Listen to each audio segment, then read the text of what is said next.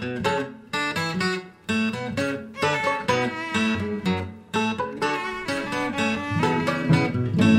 is Pretty Much Pop, a culture podcast where all the cool kids go to smoke behind the bleachers. We're here talking today with Jonathan Joss. This is Mark Linsenmeyer wearing pants. This is Erica Spires, currently in Sag Harbor, and also currently wearing pants. Hi, this is Brian Hurt, and I got something on below the equator. Oh. Hi, I'm Jonathan Joss, and okay, I'm wearing pants. Why would one feel the need to specify that in a broadcasted situation one might not be wearing pants? Jonathan, I just got this from a video where you were talking about this very issue, so I'll let you articulate it. The whole basis on that is the majority of my film career, I haven't worn pants. I'll end up wearing, leggings, or I'll wear a breechcloth. So anytime I get a chance to wear pants, it's a huge, for native actors and for natives in general, we really don't exist in present day America. We are still back in the 18th century. They expect to see, feathers in our head and us not wearing pants. It's a win for me anytime I get to do something and I'm told I'm going to wear pants. Even before I even know I'm getting paid. Because I get paid more not wearing pants. He does have nice legs and nice feet, so... Yes, I have two of them. Yeah. Very nice. Nice to have two. And if I don't wear pants, it costs more money. Really? Yes. Well, I just saw your clip this morning in True Grit toward the beginning where it looked like you were wearing pants, but they made a whole joke out of how among the three people that were being hung, you were the one that didn't get to have any last words, that they just put the hood over your head after letting two other people ramble. I did have a couple last words. I just want to say that I was well hung in that film. Oh. If you notice, the other two white guys were not hung very well. They were allowed to speak, but when I was hung, they hung me well. And if Mark had said hanged like a normal person, we wouldn't have had that terrible joke. So thanks, Mark. Google Jonathan Joss gets beat up by punks. It's very funny. Is that from your appearance in The Facts of Life? Yes. The line in that was, before I am hung, I would like to say to you that I find myself... He had a nice little speech. And the Coen brothers came up to me and were like, listen, man, we kind of want to make this funny. And I agreed. I said, you know what? Native people don't ever get a last word. Ha ha ha. Yeah, so if you get a chance, that's what I look like going into the audition for True Grit. I played the condemned Indian, of course. I fell down a couple of times on the way home from my house from a local hangout and kind of ran into a little gang of youngsters. That's what I looked like when I showed up for the audition, which was great because after I landed the part, the Coen brothers asked me, what the hell happened to you? You came in here and you look like you were condemned. Yep, I was condemned. But I did wear pants that did cut my scene. But again, atrocities that have happened to Native people, you can't help but to laugh at it. One of the best lines in Andy Get Your Gun right now for me is I just say, you stole it. How did we ever get this land from you guys? You stole it. Now let's talk a little bit about this. So just a little intro. I'm lucky enough right now to be out in Sag Harbor with Jonathan Joss and many other wonderful actors out here. And we're doing a performance of Annie Get Your Gun for the next month. Many moons. For many moons. This is a really interesting production. The director has actually taken 3 or 4 different versions of the script, and she's tried to turn it into something that's updated for today. And some of the people in a talkback the other day were asking, so what did you guys do differently with this script? I didn't realize. I'm not surprised that that's a new line, but if you want to tell them what happens in that scene. Yeah, they're just setting up Sitting Bull for a good laugh, and there's references to casino business. There's references to Native people not putting money into show business, which actually they don't when it comes to, the casino monies. And then basically, they just ask, how did we ever get this land from the Native people? And I kind of reply, you stole it. Again, there's humor and there's reality, but if in today's society, with all the atrocities happening on planet Earth right now, if we can just somehow smile at the end of the day, I think we'll get to see another day, I hope. At least I'm hoping so. Yeah. Was it obvious that this musical was salvageable? Because I know that others just aren't. Thoroughly Modern Millie has been pulled here and there just as being, it's out of date and it's really tone deaf, and maybe the best thing to do is just to not do it anymore. It's great that this is still something that can be done, but at what point do you cut bait on something like this? It's still going on. It's still, I think, a work in progress. I'm happy with the product, but I think, like anything, or any actor or any baker, I think we're capable of making a better cookie. As far as cutting bait and running, That's not something I do. So I'd like for it to get its legs for as long as it can. I think there is a message in this show, and I think there is a way. I mean, we can't censor all great work. It may not even be right for us to change it, but I think we have a responsibility, not to ourselves, but to the next generation, to inform them of the world that used to be as we prepare them for the world that it may become. Mm-hmm. My nephew's high school, he actually starred just last year or the year before in a version of Thoroughly Modern Millie. That's kind of like watching the first season of Mad Men, where part of the appeal is blanching it like, oh, wow, that's really out of date. By presenting it in the way in its original form, it's almost a commentary on it rather than a perpetuation of it. True. I think in this case, a lot of us Northeastern liberals like to think ourselves as very woke. We're not when it comes to a lot of things. We all understand that the Native Americans have suffered terribly, and we feel badly about that. But like, what does that actually mean? And how do we properly recognize and respect the character of Sitting Bull? We are lucky enough to have Jonathan with us. And I'm sure through the ages, this role has not always been played by somebody who it should have been played by. What does that mean representation-wise? Not in very many days, really, but you've taught us a lot about what to pay attention to and what this character was like and how it's not the way it's portrayed in the books, because the books are written by white people oftentimes. So the one thing I thought was really interesting is, can you talk about the line you got changed in the song? Oh, yeah. It's really great. There was just the S word for Native slur word. You know, it applies supposedly to a female Native person. But when you look at the Iroquois Nation, the Federation, and you look at the languages, you will discover that the word is actually means vagina. You'll hear people say, no, they use the S word to describe a female Native individual. But at that time period, why would they take a word that was positive for people that they were killing? Then when you look how it breaks down, I mean, you look at Webster's dictionary, the first definition is negative. And if you go down a little bit further, there's other ways of looking at the word. But in all, it is not a good word. And with our wonderful director and the producers, we're able to take this word out of one of the songs and references to savages and things of that nature in the script. People will know the changes have been made. And I think even more so, that will open up for discussion. Like you said, when do we cut bait and run? I sat here and thought about it. I guess we cut bait and run when no one else can learn anything from it. To begin with, if you do not see this cast, this family of people in this production, you're doing yourself an injustice. We gave birth to something that people will learn from. Cut bait and run? Hell no. We're loading up that hook with some good bait, and we're going to cause some conversation. Erica, what role are you playing in this? Technically, I am in the ensemble, but it's such an interesting cast. For a musical of this time period, I think it's pretty small. And we're all featured in certain ways. So in this particular one, they wanted to do more of an actor-musician show. And since I play the violin, I start in the very beginning when Jonathan first walks on stage as Sitting Bull. And we have like all this show business stuff going on. And then Jonathan walks on stage and I come on with a violin and play a song that's been cut from the show, but like in a different form. The violin is almost like the spirit of the show or the spirit of Annie Oakley. And at certain times when Annie's singing, the violin comes out and shows a different part of maybe what she's thinking. At least that's the way I interpret it, and that's kind of how our director said. She kept adding me into more things the more that we staged it. So I am in the ensemble, and I do appear, like I sing and dance a little bit, but I also, I think, I guess so. I guess quite a bit. It's like, what part do you play? Everything. She's everything. You'll see her in one part doing this. You'll see her in, I thought they were twins. Stage left, there she is. Stage right, she's there. I'm like, whoa. You play the soul of the musical, but that's all. That's it. Yeah. Oh, like that. Ooh.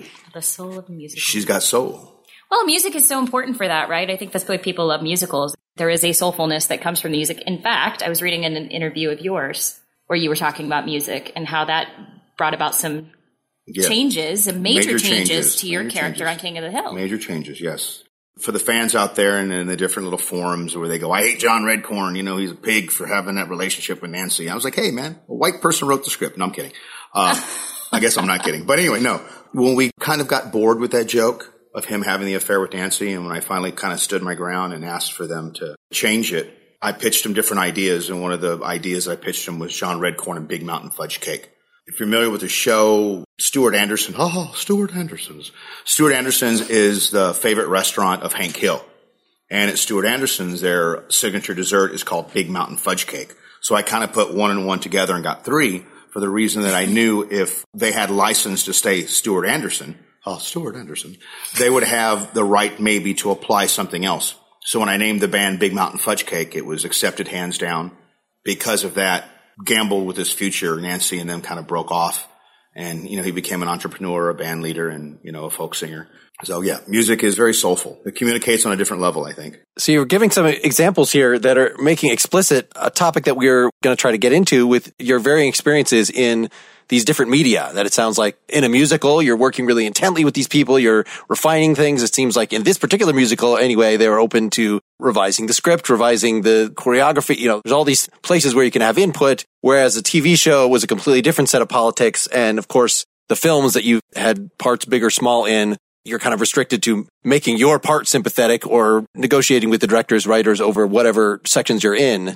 Can you kind of launch us on that voyage? Number one, of course, it's two different animals, but both animals have fangs. Film, you tend to think, well, we can do things over and over again, and you kind of leave a scene thinking, I didn't hit my stride, I didn't hit where I was. It's very internal. You don't really work with a lot of people a lot of times. Sometimes you do a turnaround, there's no one there. Get very bored with that. You don't feel tested as an artist. I mean, I hadn't stepped on stage in nearly 20 years, and I get here with this group of people.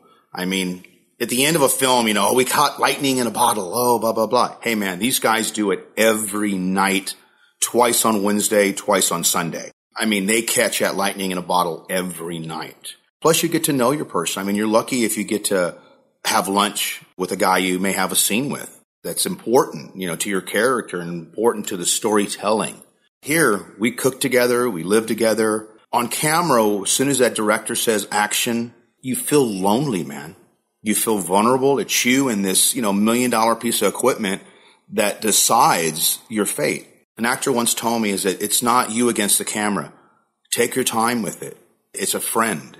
But you know what? I know what a friend is. A friend is working with a family in a cast like this, where you get to grow with that individual. You get to be part of the storytelling.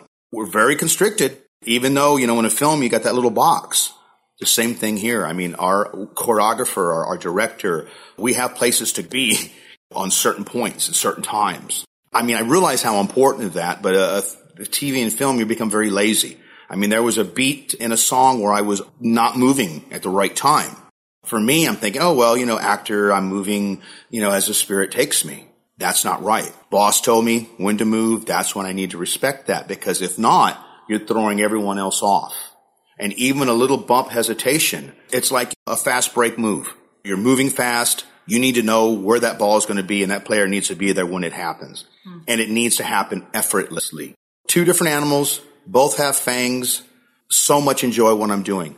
You couldn't imagine doing The Godfather with a different cast. I could not imagine doing this play, this musical, with a different cast. I mean, this is going to be embedded in my spirit, in my soul, until I take my last breath. And hopefully more people will see this cast. This is definitely one of the hardest things I've ever done.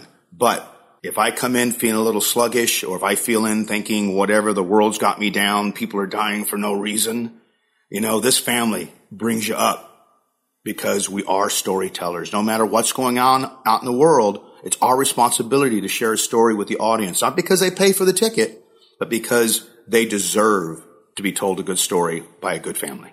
Well, it's unfortunate. I had heard that they were actually going to remake The Godfather and that you were up for the Brando role, but you're saying you don't want to see that with a different cast. No, you know what? He turned down an award for us on behalf of Marlon Brando. I would like to turn down the job.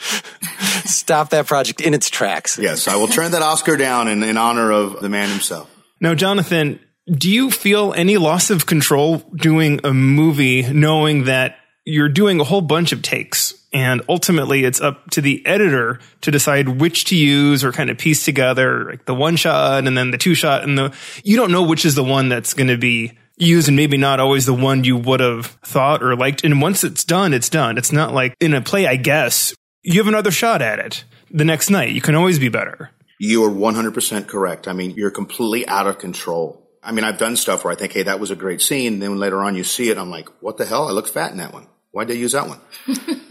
But you're so right. Each night we get another shot, but there is a parameter there. There is a control there. I mean, you can't change The variables themselves, you might be able to change it on paper, on how it's written, but you can't change variables and it throws everyone else off. You can't go off half-cocked and say, well, I'm going to do a completely different line read here because, the director necessarily hasn't approved it. I mean, she saw one thing in rehearsal. I like trying new things. I was trying something new that I realized wasn't working. And I pulled it out last night and I got the note. Oh, by the way, we're going to give you a note, but you pulled it out. The old Jonathan would have said, then why the fuck you giving me the note then? Don't tell me when I don't do something. Tell me when I'm doing it, not after I've taken it out. But that wasn't the old Jonathan. But anyway, the point was, thank you very much. I appreciate your notes because there is a responsibility there to the director and to the cast. And sometimes I forget that because film and TV is dog eat dog. Because we don't have control of what takes they're going to take, it's even more important to the actor to make sure that we get a take that really has somewhat of what we want in the delivery. But then again, we do have parameters here. We do have a responsibility. All those things that I bitch and gripe at about film and TV, like not having someone there or someone not listening to you. I mean, so much about acting is not acting. It's about reacting. It's about listening. In film and TV, you don't do that. You're very lonely. I had a friend who I was speaking to recently who was a stand-in for a famous actor. I won't say who. This girl said she did almost all of the scenes where this other actor, where her face wasn't. They'd already shot the famous person scenes, right? And then when they were doing the same scene with the other perspective of the other actor, she didn't want to be there. So my friend was a stand-in, and she was the one acting opposite these people, which is just, to me, insane, because that's a completely different person. And she did her best to do what she thought this actor would do. And she was actually floored by it, too. She's like, I know that's happened sometimes, but I don't know if the actor was having a bad couple months or if just got too big for her britches and decided she didn't have to do those things. I mean, it's hot, it's cold, I've got to get back to my trailer. The turnarounds, you very seldom have that person. On Magnificent Seven, a couple of my scenes could have been shot very easily. They could have just set the camera, shoot me. But Mr. Sarsgaard, Mr. Bogue, requested that he do his lines, and I react to each one of those lines because we did have a play there. And it was important for when you had his turnarounds that my reactions were exactly to what he was saying. That doesn't make me a better actor. It makes him a better actor because then he's reacting. So a lot of times when these actors don't want to be there for that turnaround, you're going to discover, that when you're doing your scene, you're not reacting to the reality that was given to you before. But again, it's our responsibility to go into our file chamber in our head, pull that file out, and not have that person there. King of the Hill was great for the reason that when we did our voiceover, it was requested that all the actors be there. Even though it's a voiceover, nice. Yeah. When you did an opposite line, that person was there. You weren't necessarily looking at them because the way they set the mics up, but the person is in that room. Reaction is so important, and you'll be surprised the actors that don't want to give you that time. I prefer when I work, I usually have someone with me that if that person's not there, they'll play opposite me. That way I can get somewhat of the essence of what's going on. That's insane to me. And I think you're right. Obviously, this happens a lot, but as a person who's almost solely done stage acting, I get upset when somebody's looking at me, but they're not really looking at me. And they're like looking through my head or they're looking to their left of me. And I'm like, look at me and give me a reaction. I'm here. I'm with you. So I can't imagine just not having that person at all. Long-term relationships. Oh, wait a minute. What were we talking about? D. Bradley Baker, when we talked to him, was saying, on a Fox sitcom, and he was talking about the Seth MacFarlane ones that he's on, that it was the live table read in a room and recording all the voices together. He said, when you're on a Fox sitcom, but I did not realize it actually goes back to that point. It's important. The fans deserve it. Yeah, I agree. Jonathan, I was talking to my mother this morning, and she always knows about everybody who I'm doing shows with. She researches everybody. And she told me my 10-year-old nephew was very excited to find out you were working with me. Ooh. Yeah. And Owen said, I love him. John Redcorn's my favorite character because he's been watching, I think he's been watching it it's now on Cartoon Network, yes, right? Yes, it is. And then, it's not Family Guy. It is probably 10-year-old approved. Yes, it is. But he's like, I've been watching that show for years. I know. This little 10-year-old. That's how I get. I've had people say, I used to watch that show with my granddad. I'm like, whoa, right on. All right. I have a question for you, Jonathan. And this is, I was doing a little bit of research just on King of the Hill, refreshing myself on your greatest hits. And I came across a video on YouTube, and I'm sure we'll get to this later on because we have, fat? They drew you so fat.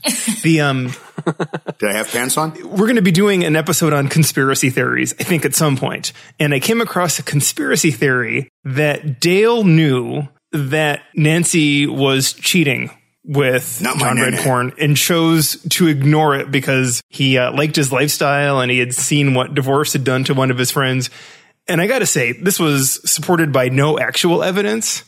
It was like, yeah, I think Dale really likes his life. And yeah, Dale would be stupid to not realize his son looks nothing like him. And like, this isn't evidence. But, you know, you were one of the players in this drama. So do you think that's a possibility? What's your take on this terrible theory? If you're going to go to the Arlen world, he feels that she was artificially inseminated in an episode. So I don't think Dale knows. I think he's caught in his own world that if he were to know, I think his ability to comprehend it isn't there because what's most important to him is his son. Any relationship, whether it be mother, daughter, son, you name it, stray dog and man, it's that unconditional love, that love that you don't ask where you come from. There was a time where we would walk and see and where you come from was out of respect. Now it's a question. And I think Dale has that ability to see things as they are. Maybe that's the reason he's a conspiracy nut. But as far as relationship is concerned, it's not important where Joseph, he just knows that he's Joseph's dad. In the one scene where he gives him his last money out of his wallet, there was a close-up of Dale giving him that last $5. That's the Indian way, man. Why doesn't John just tell Dale about what's happening and break off the relationship? And because he knows that Dale is a good man, that he's deserving of a son, not a questionable son, but an actual son. At the same time, there's a line where John Redcorn says, you know, Hank, you turned 40, Hank, you turned 40. Frustration because John's not happy where he's at. Why would he be happy? I mean, in order for someone to be a respectable or an honored father or an honored parent or even an honored friend, you have to be responsible for your own actions. And I don't think John Redcorn was responsible for his own actions. Therefore, how could he be responsible for the actions of someone that's youthful in the next generation? So I don't think Dale cares. I mean, he cares enough not to care. He's still a conspiracy nut. But you know what? As in stereotypes, some things touch reality a little bit. Were there like discussions among the cast, you know, about these kind of, obviously you've had to sit with this for a long time. No, I wasn't prefaced any of those. I wasn't there for any of those discussions. The only thing I did was really pull hard for the relationship to be broken off. Really? Yeah. I was doing 10 episodes a season, I guess, and it went all the way down to 1 because there were certain things that I didn't want John Redcorn to do. And, you know, when you cause waves, I mean, not necessarily they did them. They saw the light behind what I was saying. I deliver a lot of things in darkness, but there is a shred of light when I try to deliver something. It's just a bad character flaw that I have. I mean, one episode they wanted to say that John Redcorn had a psychiatrist. My psychiatrist believes that dreams are, and I wouldn't say that. I said, why would John Redcorn have a psychiatrist? Couldn't he say, my friend the psychiatrist? Or is John Redcorn not smart enough? Or is it because he's an Indian that you don't think he knows someone of education? You know, someone that's graduated, someone that's a doctor. But I shouldn't have said it that way. I should have just said, hey, it makes him look weaker.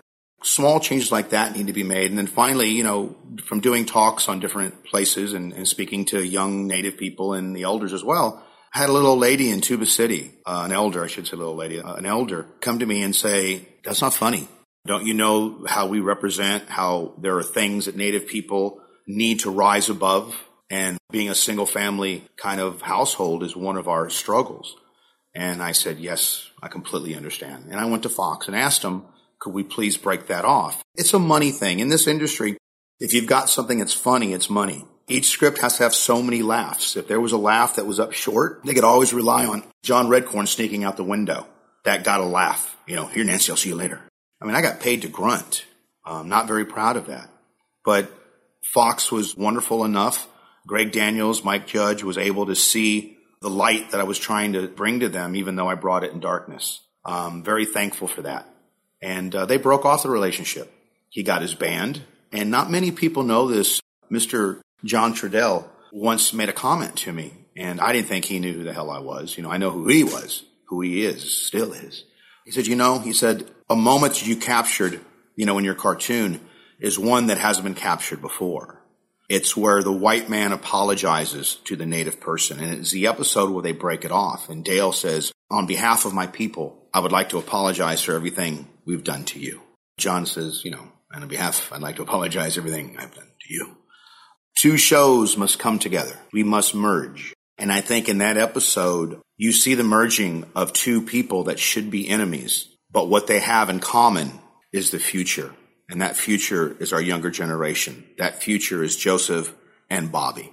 Mm-hmm. I so much hope this show continues and goes into the future because I want people to see how the Hank Hill family evolved into the future. I mean, I couldn't imagine South Park going into the future 10 years. I couldn't imagine The Simpsons going in. I mean, they've done 20, 30 years. But for the Hill family, I'm real excited to see if this show comes back and how the youth will be represented. I really hope so. Let's give them our vote of confidence because I think it's something we really need right now. One thing I always liked about King of the Hill was growing up in southern Missouri, in the Bible Belt. I feel like I knew those people. And I feel like I knew those people not because they were just tropes of country people. It was because at the heart of them, there was something really beautiful and there was an innocence and there was a willingness to want to be better and learn. And, they may have been stuck in certain circumstances and feel a certain way that we may consider conservative. And not to say that they became just better because they were liberal. I think they were already good people who just wanted to learn and they were products of their circumstances. But the episodes showed you that at the heart of them, they were just good people. They're a family. They're a family. And Mike's next show after that was called The Good Family. So I think there is something there with saying that they dealt with things as a family, just like we have to deal with things as a nation, as a people, as humans. And we need to see that nuance in each other, I think, and not divide ourselves. Also, if we could push forward to Parks and Rec a little bit, there's at least a consciousness now among white people that we have to be respectful and we don't quite know what that means. And so that the comedy is played very heavily on exactly that. Yes. And we don't know what that means. Right. Take it off. Now, Desert White Man. Well, to begin with, that's another wonderful creation by Greg Daniels, who was one of the co-creators of King of the Hill. Again, for him to create such a wonderful character as Ken, a member of the town, a member of his tribe, someone that's influential, someone that's needed, and more importantly, someone that wore pants. I mean, I wore some of the nicest pants. The last episode I did, I'm wearing this Ralph Lauren Western tuxedo. I mean, it fit to a T. It was so nice. And I had my assistant with me, Adrian Brown. I'm walking off the set and Adrian, Mr. Brown, tells me, hey man, he goes, don't you need a change? I mean, I had my underwear, I had my belt, and I had my boots. All the rest of my clothes I could keep. So I'm trying to sneak off the lot in this, and all of a sudden I hear, Jonathan, you can't take that home. I'm like, damn it. Man, I almost got with a suit, man. I mean, man, I look good in a new suit. Parks and Rec, amazing. A lot of fun. He really saw the humor in himself, but at the same time, I mean, the one line I like, Ken Atoto, he plays white people like a fiddle because I never understood what that line meant until I see these guys playing a fiddle. Wow. There's not that many strings, but man, can you make it do some fun stuff. And at the same time, you got to protect it with all your heart. Oh, yeah. Saw her take a nosedive with the fiddle, man. I did. I mean, I thought it was a stunt woman. So I was waiting for somebody else to stand up, with a wig. In the play, they were pushing her and she took a spill and she just tucked this violin. I mean, wow. Yeah. I spilled forward off of this cart the other day. All of a sudden falling, I realized I had no arms to catch me because they had the violin in them. And I thought, what can I do now? All I could think is move the violin up. So like a baby, I tucked it up and I ended up landing on the left side of my body. And the whole audience goes, Yes, and I'm in the background going, score! It was like fourth down with seconds to go. She's on the goal line, she tucks it, and they win! I mean, I was like, she says baby, I say football. But your thought was to protect that and not yourself as you went down. Yes. Yeah. You should see the dent she put in the floor, though. Parks and Rec, a great character. What a wonderful cast. Again, to be part of a Greg Daniels project. Again, family-oriented with these guys. Everyone's got your back. People were there to do the turnarounds with you. If it was the fat Chris Pratt, he was there. And then when he became the skinny Chris Pratt, muscular guy, he was still there for you. Amy Poehler, who I think is like the Lucille Ball. I remember the first scene I had to play opposite her. I couldn't get the line out. I was shell-shocked because here she is, this great actor. And she looked at me and said, Jonathan, you got the part. You can relax. Aww. You know, and it was that kind of belief in you that it happens because you tend to freeze up. I mean, it's a big responsibility. Yeah, I've heard said about her, she's one of the most self-confident people that people have ever worked with. And because of that, I guess she has true self-confidence. Mm-hmm. She has the confidence in you to do the job as well. Yep. Right. She knows why you were chosen. She respects her team, just like we're doing now. Everyone has a job. Each department has a head, and we all respect what we do.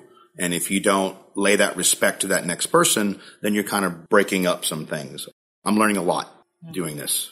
I may forget it tomorrow, but I'm learning a lot. Jonathan, did you have any misgivings about creating a fictional tribe for the purposes of the show? I'm pretty sure the Wamapoke aren't an actual nation. Is that right? That's racist. I'm not John Glazer. I'm not falling for it. I'm not Jeremy Jam, man. Avatar. That's a made-up native tribe. It's not so much about representation. I mean, this is a personal feeling.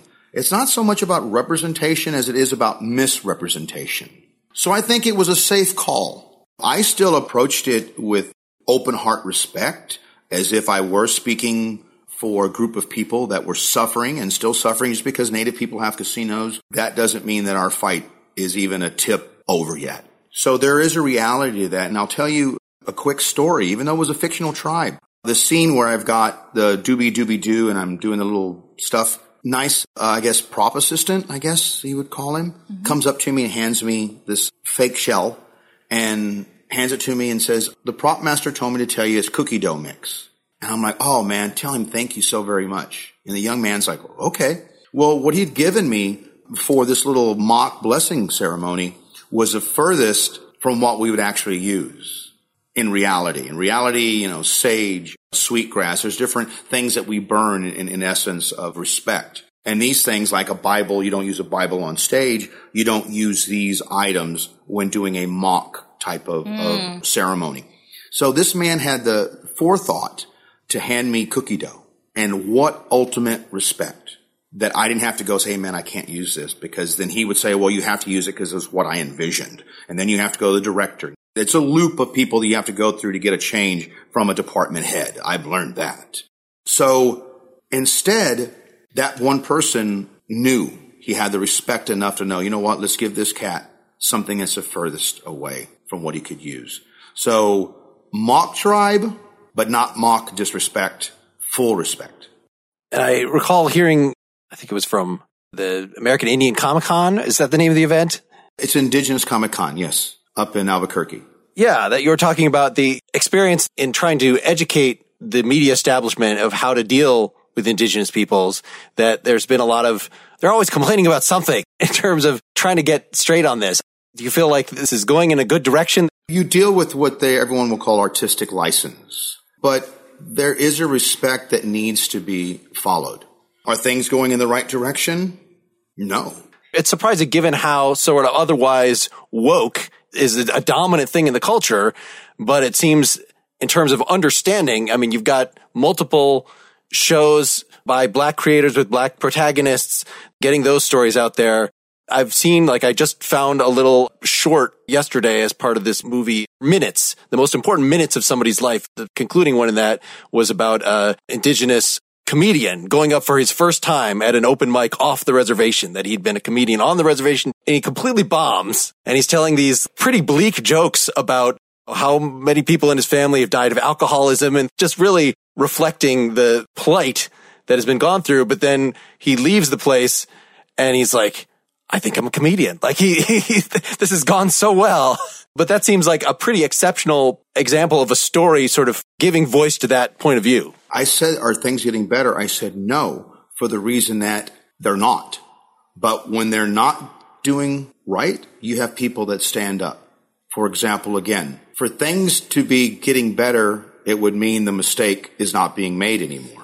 Clarify what I said. Those mistakes are still being made. The time in which it takes to correct some of these mistakes have shortened. Being, for example, in this show, there was an S word they were referring to Sitting Bull as Chief Sitting Bull, when actually he wasn't a chief. He was a Wishasha Wakong. He was a medicine man. He was a leader. Phrases like that, keep calling someone chief. You'll be surprised at people that will call me chief. I'll be in a bar and someone says, hey, chief, let me get you a drink. Let me get you a beer. I'm a chief. I'll take a beer and a shot because chief drinks too. That kind of bullshit, because you can't slap the SOB across the face because then you're in trouble. But taking it in the context of call someone a chief when you know they're a chief, but not just out of slang or, I'm showing you respect when there isn't. I had a guy call me champion. Hey there, champion. I was like, I like that because we all should be champions of who we are. It's not getting better, but when it's not better, it's quickly fixed. I mean, you have people that their job now is to be a native consultant. You have outlets now to go. A lot of time people will just go on the internet and say, well, I've done research. But again, a lot of the research that's out there is not written for us. It's written about us. Mm-hmm. So it's important that, again, if you're going to do something that's native involved, find a consultant. You'll find somebody out there, that won't charge you tons of money, but they will try to make something work for you and out of respect. The first time I had any experience like this that really woke me up to not just my own privilege, but just understanding some nuance about people who are other than me was I did a show called Tribes, which is about a deaf man who meets this girl who's going deaf, who starts to teach him sign and brings him into the deaf community. And I made some wonderful friends doing that from the deaf community. And they were so careful about everything that they chose to do and say. And I think it made me a better actor in a lot of ways. In one way, I am quieter in rehearsals than I have ever been before since doing that show, because every single thing has to be interpreted. Now, if we thought of that with every other kind of minority through that same thing as just think about it. What are you saying? Why are you saying it? Is it important? Do you just need to listen right now? And with the deaf community, it was especially obvious because everything you said had to be interpreted by somebody else. So it had to go through two people to get anything said. So it takes away a lot of the chaff from a conversation because you want to be respectful of that interpreter. But also, on top of that, they are very respectful to check with their elders as well and see if it's okay.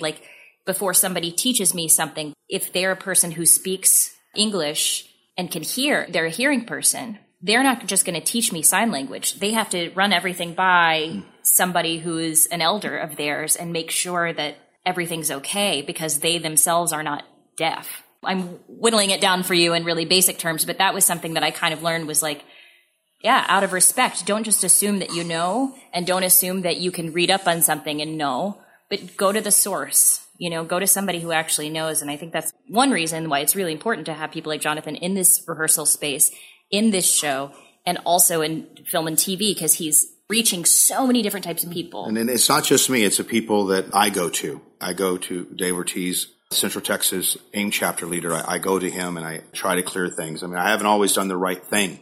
Sometimes I allow people's negativity and words to bring me to a place that I'm not supposed to be.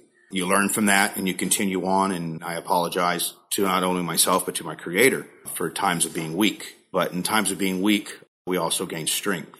You had said in regards to me saying yes, they're like, we don't want to work with this Indian guy, he's this, or we don't want to work with the Indians because they're this or that, and they always want us to do things correctly. The one thing I can say is that we are worth it.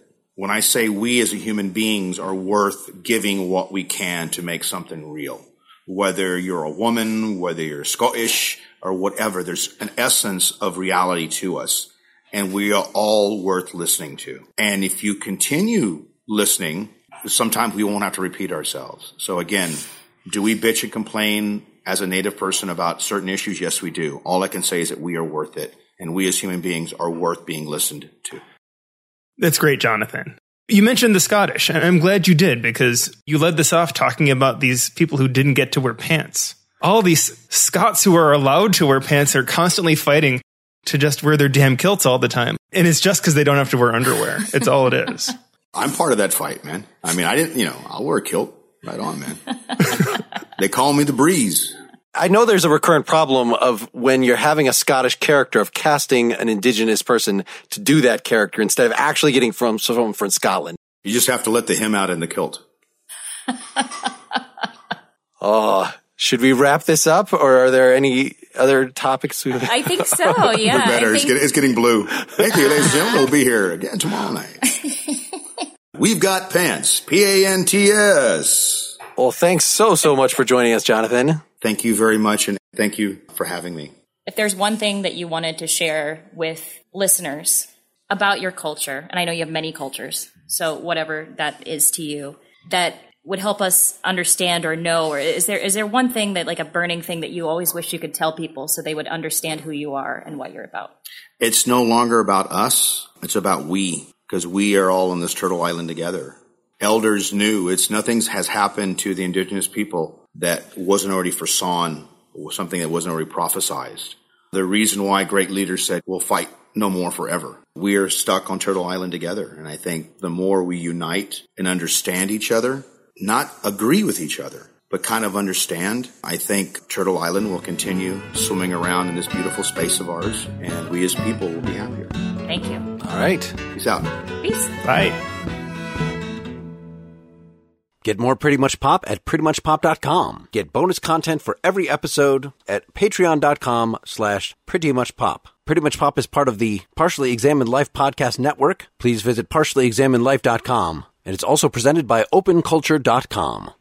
If you own a vehicle with less than 200,000 miles and have an auto warranty about to expire or no warranty coverage at all, listen up. CarShield has a low-cost month-to-month vehicle protection plan that covers more parts than ever. Visit carshield.com/audio to find out how you could pay almost nothing for covered auto repairs. Drivers who activate this vehicle protection today will also receive free roadside assistance, free towing, and car rental options at no additional cost. Get your free quote today at carshield.com/audio. That's carshield.com/audio.